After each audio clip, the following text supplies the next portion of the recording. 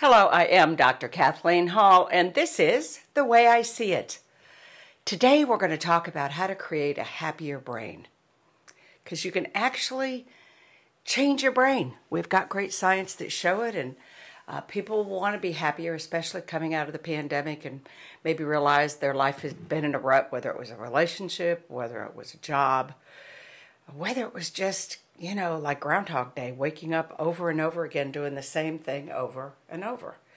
So what I did was I remembered that in my first book, A Life in Balance, Nourishing the Four Roots of True Happiness, that I had a lot of good fodder in there for how to achieve happiness, how to live in happiness, and how to actually, instead of it being an object or something you go after like a ball or some sport, that it actually is infused into every cell of your body.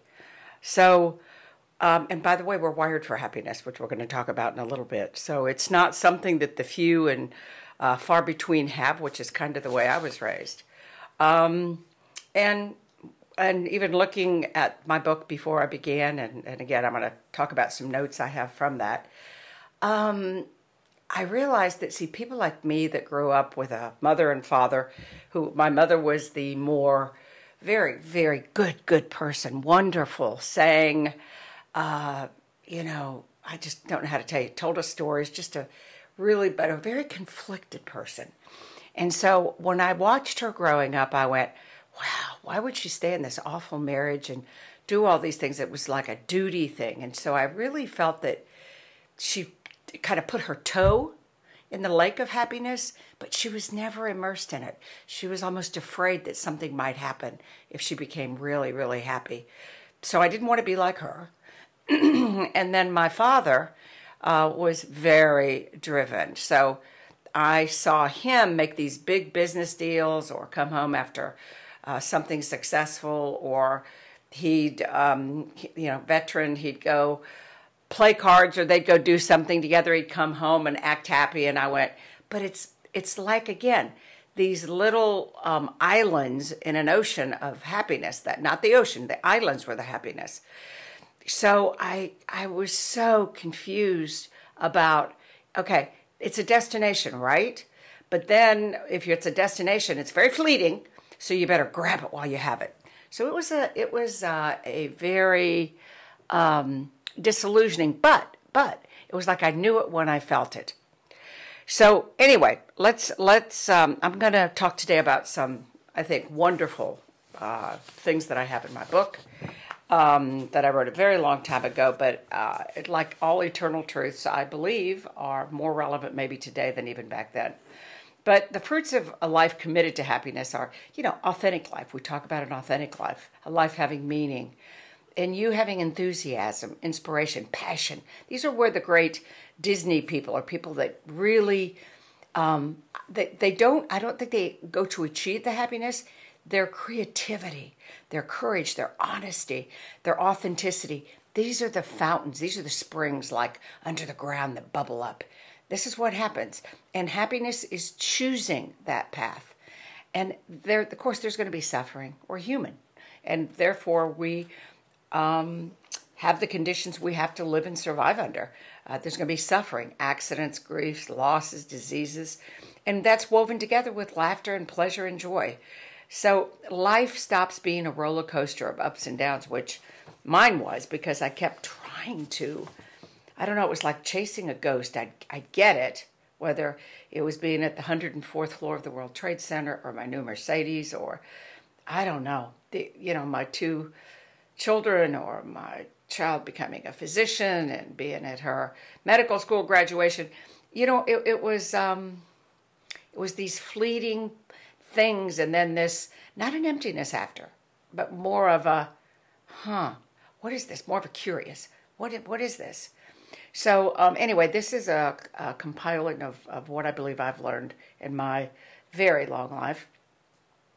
Remember, happiness requires disciplines and practices. I really believe this. You practice it just like a discipline. So, just like you get up and brush your teeth and you do certain things and you eat healthy food, when you're driving your car, there are certain laws and regulations I believe the same thing happens with happiness. It's achieved by an inner discipline, and you cultivate positive states of mind, and you become aware of when your brain goes to these negative states, because it's this negative states of mind that cause the chronic fear that leads into anger and pessimism and hate and depression and all of these things. And please, especially now with the era of the universe, the earth, where we're living in these days, with all of these conspiracy theories and this, I call it insanity, instability, it's being driven. Fear of vaccine, fear of not trusting politicians, fear of not trusting each other. And everyone is the other. You're either one side or the other. It can never, ever be happiness within yourself and in a community as long as we continue living this way. So we really do need a fresh perspective on life. And when we do, we're going to look at each other, look at ourselves, look at our futures. Everything will change. But I really, really believe the first step is we need to talk about the difference in happiness and pleasure. We traditionally believe we can find happiness in perfectionism or consumerism, going to Amazon and buying some new thing, or thinner bodies. Dear God, the pandemic almost of anorexia and Instagram and everybody looking at everybody's thinner, stronger bodies, younger bodies, more money, status, power, being a big icon, being an influencer. Maybe somebody you has more possessions than you do, success, maybe even a new spouse, or trying to be smarter than everybody else. God knows I spent most of my life doing this. You can't buy happiness with any of that. So we confuse happiness with pleasure. We live our lives moving from satisfying one pleasure to another. You can't find happiness, and I call this in a pleasure prison. Pleasure is short-lived, pleasure is temporary. Happiness is sustainable. It's in every time your heart beats, it boom, boom, your blood pressure moving through your body. That is a sustainable way to live. Pleasure's an event. It's a moment in time. Whereas you can't find happiness through seeking only pleasure. Pleasure can be seductive, especially in the days when times we're living now, where you can go online, and whether it's seeing a video that, gives you lots of pleasure, whether it's pornography, whether it's buying something new, our pleasure-seeking obsession is destroying our mental, physical, and spiritual well-being. And again, we're searching for pleasure in social media, smoking, drinking, vaping now with all these different flavors. How about sex? I mean, have you seen a lot of the new shows lately? How about video games? My God. I mean, I had no idea how much time people are spending on video games. And watching, binging all the time, watching television. All of these things waste our very short lives. And I promise you, they're pretty short. I'm at the other end of the spectrum, and I can tell you that it's like trying to hold water between your fingers. You will look up and see, wow, why didn't I make this decision? That's why I hope now you can go, I deserve more than this. This is really what I want. But many of us furiously are chasing pleasure. And again, it's unsatisfying, fleeting. It's like climbing the next highest mountain, riding the next wave. I used to be a surfer, only to experience another high in our pleasure center of our brain. Remember, there is a pleasure center in our brain. Whatever our pleasure is, it can be addictive. And again, eating, working, shopping, anything, okay? All of it. The code name is pleasure, and it's disguised as true happiness. But remember, as the Buddhists say, this is an illusion, just as so many of the ghosts we continue to chase in our life, okay? Just stop chasing your pleasurable experiences. Okay, seeking and experience pleasure in itself is a dead end. So, for an example, when I drive with my convertible top down and I'm going up to the farm and I'm looking at the stars and the wind's in my face, I don't even know if I can get much more pleasure than that. But I do. I do when I'm with my dogs. I do when I smell my horse or I'm on the back of my horse, just racing through the trees in the forest. and then she jumps a creek. I don't know. That's about as pleasurable and happy as I can possibly be, seriously. But it's tragic how many patients and clients I've seen through the years, whether they're 30, 40, 50, 60, 70, 80, that are really, really unhappy, but they've had enormous staccato pleasures all through their life. They move from house to house, job to job, diet to diet, wardrobe to wardrobe, relationship to relationship, you name it. And they show up on my chair or couch in front of me and are trying to find their way to what really happiness is. But it's a proactive way of living. It's a decision. And so let's talk about true happiness is sustainable. Pleasure isn't. Okay, think about this. I got off the horse and then the pleasure was over. I got out of the car, my car with the top down, to put the keys away. Do you see the difference? True happiness is sustainable. And the sustainability of our planet, of course, right now is a formidable topic. So just like we can't keep taking oil and coal and gas out of our bruised earth in perpetuity, we can't do it for ourselves either. We can't keep poisoning our atmosphere, our air, our water without consequences. So sustainability means keeping things in existence, in balance, nourishing it, supporting it. So I believe our definition of happiness in our current world is not sustainable, and it really isn't balanced. And here's some reasons. Okay, what I've done is I've juxtaposed what I believe the current feeling about what happiness is and what I believe happiness is. So first is bondage versus freedom. When the benchmarks of happiness are wealth and power and status and beauty and all these fleeting things, you become in bondage and in a state of subjection to the influence or power, whatever it is. And for an example, at my stage of life, I have all of these friends that are getting, and this is not saying anything negative, but chin tucks. Then they're just going to do one thing. Then it's eyes, then it's ears, then it's neck, and everything else. And so then 10 years later, everything starts sagging again, so it's like being on a treadmill. Diets. How many diets have you been on? I mean, good Lord. I can't even name the diets I've been on. And if I had $1 for every amount of money that I've spent on clothes to make me look thinner, prettier. Again, none of this is bad in balance, but we can become a bondage to it, in bondage to it. Bondage is your life being controlled from some force outside of yourself. You can never be free when you're always worrying and maintaining and growing your wealth, your beauty, whatever it is, building your business every single day. You have to tirelessly check how much power, checking account, what you look like every day. It's exhausting. Maintaining all of this becomes a chore. And finally, you realize exterior beauty ebbs and flows. Everything, just like the ocean, just like the wind, the weather, the seasons. Everything ebbs and flows. So true happiness, okay, that's bondage. True happiness is when you feel free. You experience the freedom of choice when you're living from the inside out, okay? Think about this. You're living from the inside out, and in bondage, you're living from the outside in. So freedom, this is sustainable. You experience the freedom of choice. You're allowing yourself to be defined by your own benchmarks of what makes you happy. Listening to your own inner voice, trusting your choices that'll lead you to happiness. That's what it is. So it is, next is scarcity versus abundance. Sadly enough, most of us have distorted happiness, lessons on happiness. I was one of them. Our experiences, we think that happiness is scarce.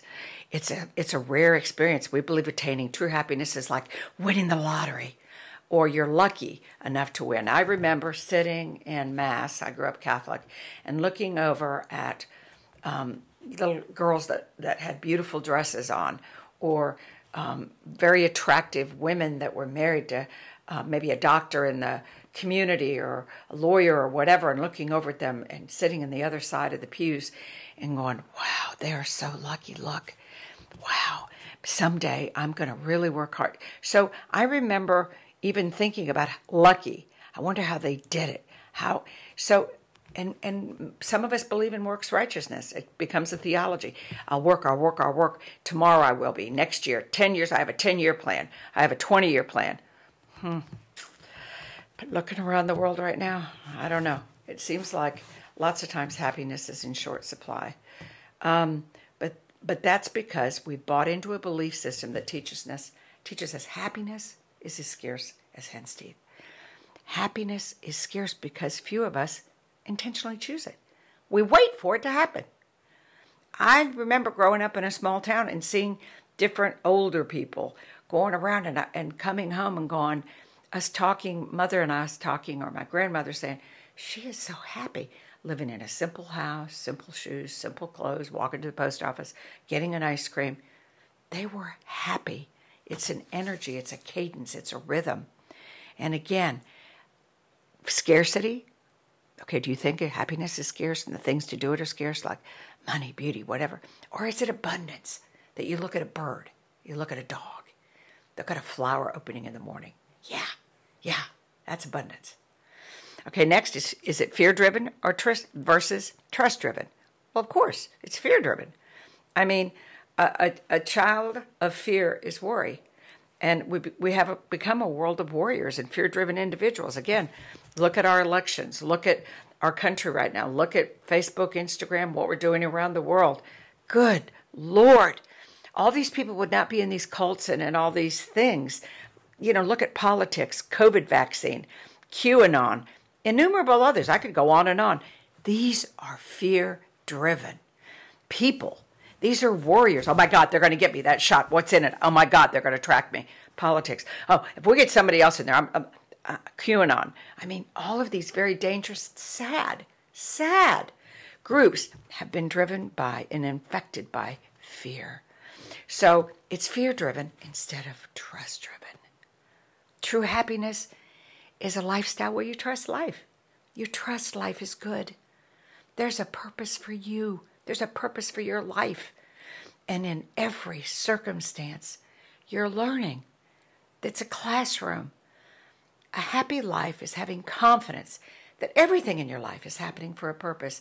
And your life is a classroom and not a prison. It's not a prison. Next is rigid versus flexible. I mean, true happiness, and living a life in balance requires flexibility. Think of a person on a balance beam or a high wire. It requires flexibility. And look at divers, anything like this. It's just amazing.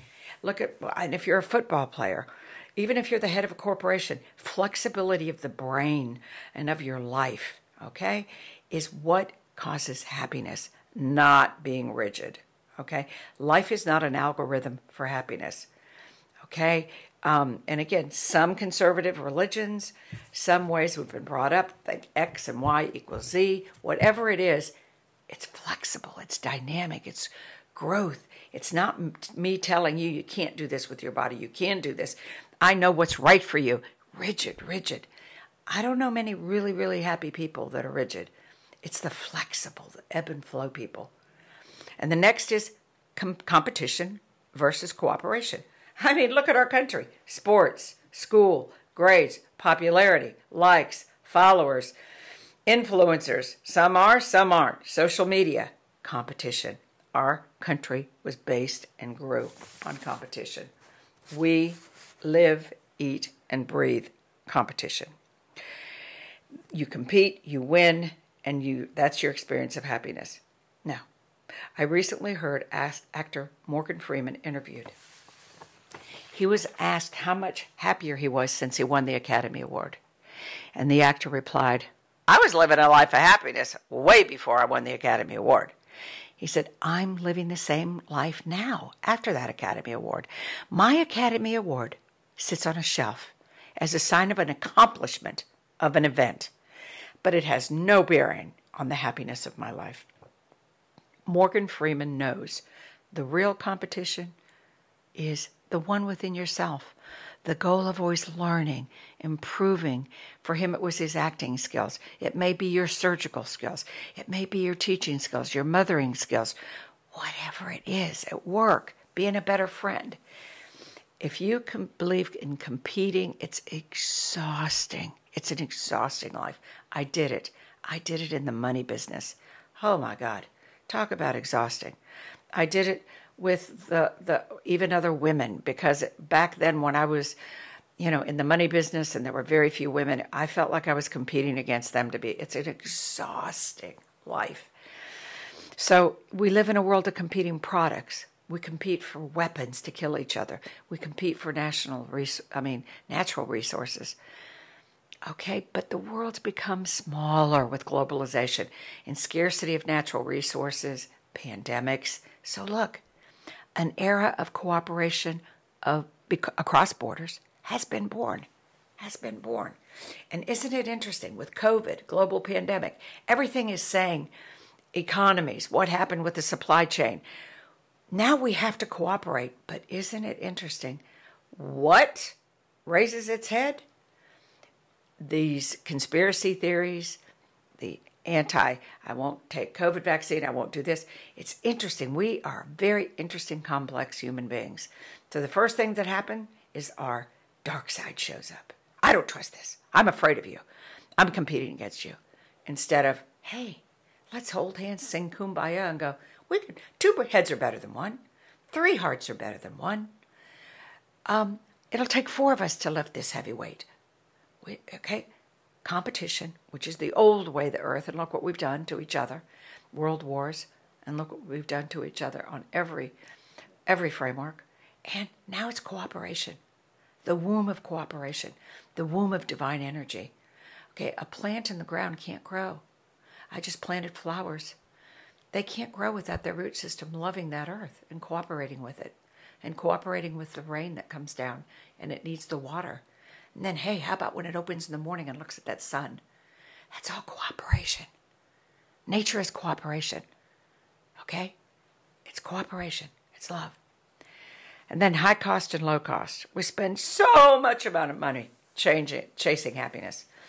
I mean, new houses, new cars, new neighborhoods, new shoes, new TV sets, new exotic vacations, changing jobs.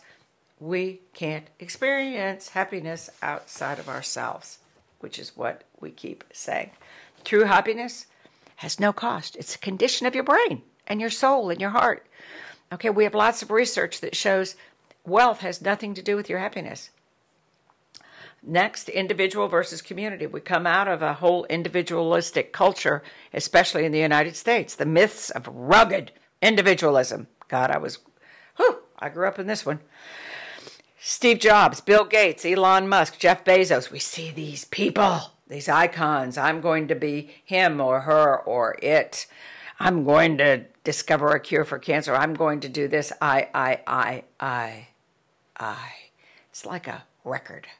Those of us that are old enough to have those 78 and 45 and 33 and a third records. And you take the needle and turn it off and it slows down and down. And to me, that's what individualism has done. Doesn't work. Old paradigm. The new paradigm of happiness. Rest is seated and lives in community. Okay? It's got to be. Saving the world, the only way we can save each other and save the world is realizing the tremendous synergy of community. Isolation kills, community heals. Dean Ornish said that. So, community, my neighbor, my sister, my friends I'm going to meet tonight, they have different perspectives, and it's going to make me grow. I sit on boards at that community. It changes the whole way we approach a real problem. Next is future versus present. Most of us keep working harder and waiting for that day we're going to wake up and be happy, okay? It's going to happen when my kids get in the right school, or when they make grades, or they become great jocks, or they go to Duke or Harvard or wherever they happen. Believe me, mine have done all that, and I got news for you. It's a treadmill because it just doesn't make you happy, and you live for the future. The mantras of our modern culture are I'm going to marry the right person, be with the right person, get the right job, lose that weight, make more money. Do you want me to go on? That's future. But all great spiritualities and religions say true happiness is right now, in the present moment. You don't wait for anybody or anything. You don't. Go within right now. Take a breath. Connect. Experience.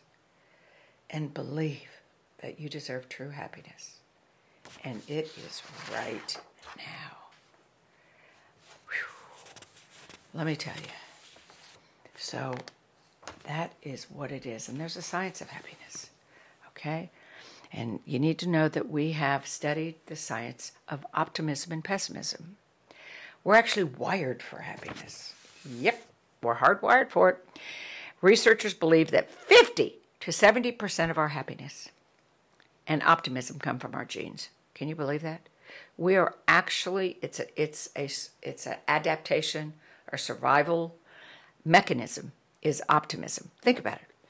If you're sitting there and looking at a hill off and you're starving to death or you hear a noise, your optimism, I'm going to climb that.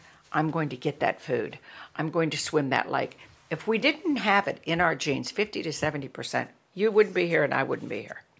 Okay, so that's the one part. It's in us. So don't think, oh, it's so rare. Rare as hen's teeth. No. And guess what? Abraham Lincoln said this. Here's the other side. Okay, so it's nature and nurture. Okay, so nature, yeah, we got the genes, 50 to 70%. But Abraham Lincoln knew that the choices we make influence our happiness when he said, through my life, I've noticed most people are about as happy as they make up their minds to be. And he was right. That was 150 years ago. Happiness is also a physical state of the brain. We are happy. When we're happy, our brain produces neurochemicals. They result us in wanting to eat, have sex, sing a song. And most researchers study the effect of these neurochemicals. They measure them with fMRIs, which is functional magnetic resonance imaging. They record blood flow in all parts of the brain, or EEGs, which monitor electrical activity. Okay, so we do all of these things so we can actually study, okay, happiness, and that the practices you do actually do make you happy. So they found that people live longer that are happy. They have 50% more antibodies in response to flu vaccines. They live longer. A recent study showed optimistic individuals reduced their risk of death by 50% over a 9-year study. Okay, optimism, that happiness. It's a practice. It's a practice. So here's some tips, simple tips that I've gathered from science, research, and people. I mean, I've been very, very, very, very blessed, whether it's the Dalai Lama, Jimmy Carter, Desmond Tutu, Houston Smith, just amazing presidents, which I won't mention names, people that are really happy, though, really, and monks and grandmas, because I've been fascinated with this topic. And these are the basic tenets which they say are how to have a happier life, okay? So let me see how many of them there are. There's 10. So let's go through these quickly. First is an attitude of gratitude. Be grateful for everything. Like when you wake up in the morning, I was just thanking my heart and my little blood cells and eyes for opening up and ears for listening, and opening up to the world. Wake up and be grateful. Go over every part of your body and do a body scan. And because studies tell us daily gratitude exercises result in unbelievable health outcomes and happiness. Set your timer on your phone, and every 4 hours, have it ding, or whatever you want to set it to, a chirping bird, I don't care what it is, and just say look around you, wherever you are. If you're in an office, if you're by a tree, if you're in your car, I don't care where you are. And just go around, thank your heart and your insides, and look around and thank you for the person sitting beside you, the yellow wall beside you, the sun on your face, whatever it is, okay? Attitude of gratitude. And what it does is immediately every neurochemical is changing the minute you do that exercise, by the way. Choice. Second, every moment of our lives is a choice, okay? So this is where once you develop more awareness, greater awareness, which is where mindfulness and meditation and all that beautiful, beautiful, beautiful taproot comes in, you become more aware of, ooh, I'm acting hateful, or I gave that person a dirty look, all those kinds of things. Awareness. Then you make choices.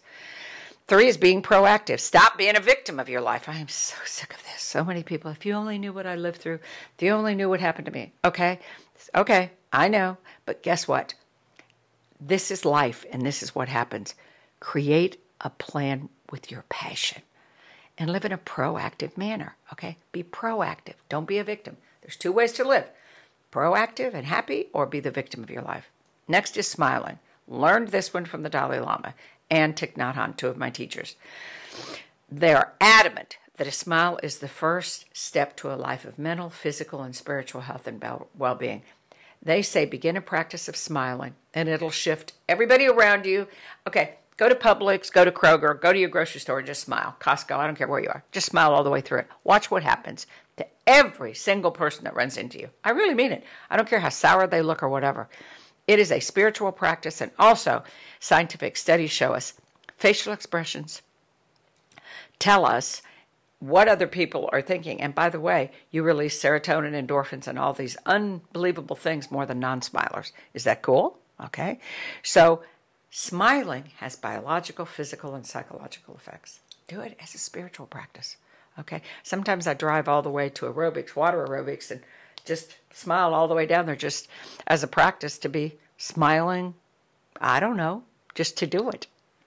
5 is laughter.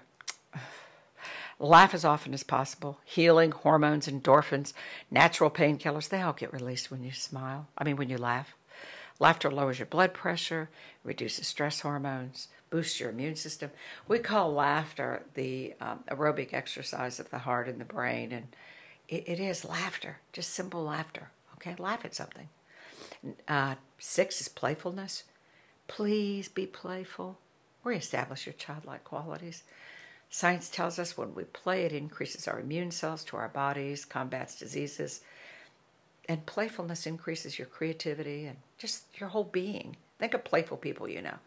And that's also why I keep dogs around. I have a cat. She's not real playful. She's a little nasty little witch. I adore her, but she's not playful. Now, my Jack Russells are playful. So when I get in a bad place, I either get a ball or I lay on the floor, and within seconds, I'm playing. Okay, so playfulness. 7 is your health. Don't underestimate your bodies is your greatest asset. This is what's going to provide the foundation for your life, okay? So try to keep your body healthy. What you eat, you know this, what you eat, exercising, all those other things. Mental and physical health, okay? Mental. So mental health too. If you need help, now you don't have to take off work. You can just go to... now you can just go online and get anything you need. But please, don't forget your mental health. A critical one for me, too, the taproot. First, I should have put it first, was spirituality, too. Happy people develop spiritual practices. They do. It's just a fact. Meditation, walking, an altar, positive affirmations. What a huge spiritual practice. Okay, kindness, all kinds of things. Please develop your spiritual practices. That's very, very important. That will sustain you and grow you through your life, through ups and downs, losses, deaths, illness, spiritual practices. 9 is altruism and philanthropy. A generous soul lives an abundant life. It's true. And altruism, giving, regulates negative emotions. And it affects your immune system, your endocrine and cardiovascular system. We have something called Helper's High, which makes your body, mind, and soul produce these unbelievable hormones that are healthy. We were meant to give. And again, it doesn't just, I give to Lifeline, which is animal shelters and all kinds of other things. But also, I've done a practice since the pandemic. I go to the bank and I get tons of $5 and $10 bills.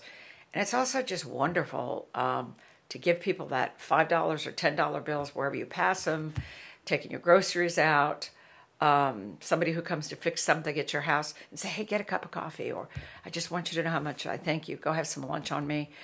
It's really an amazing practice, and it's a great way to live. And it's, the post person came yesterday, and I said, thank you so much for delivering my mail every day. You're just an angel, Beth.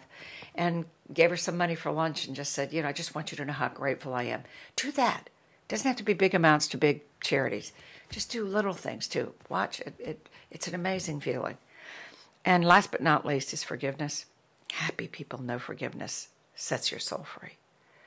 A famous person said, living with resentment is like taking poison and expecting the other person to get sick or die. Living with resentment is like taking poison and expecting the other person to get sick or die. That's a huge thing, is forgiveness. And to this day, every time that I don't want to do it, because God knows these people that screw me or do this, but it is such a discipline that you must do it. And then the grace that follows that and the miracles that follow that are just unbelievable.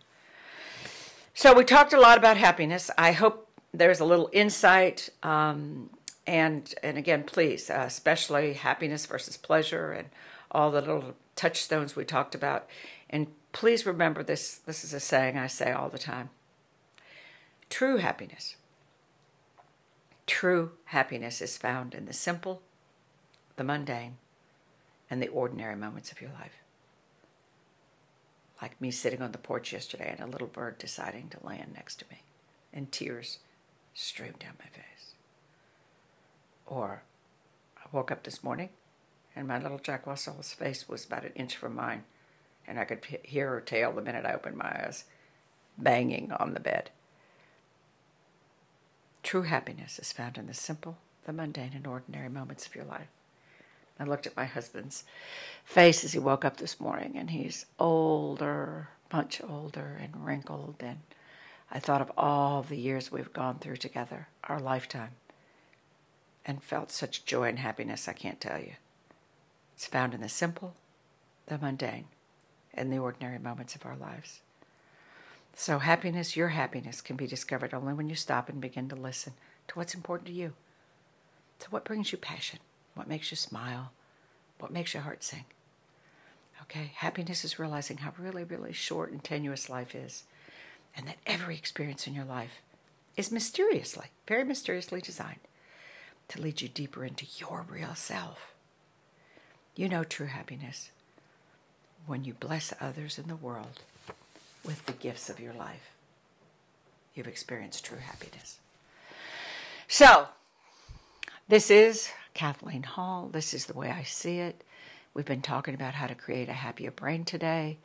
We have a great newsletter, by the way. It's going out today. I hope you get it. It's got great tips. Also, please, if you have any ideas, want to talk, contact me at ourmln.com. Go to the bottom and hit contact us. Write me. Or mindfullivingnetwork.com.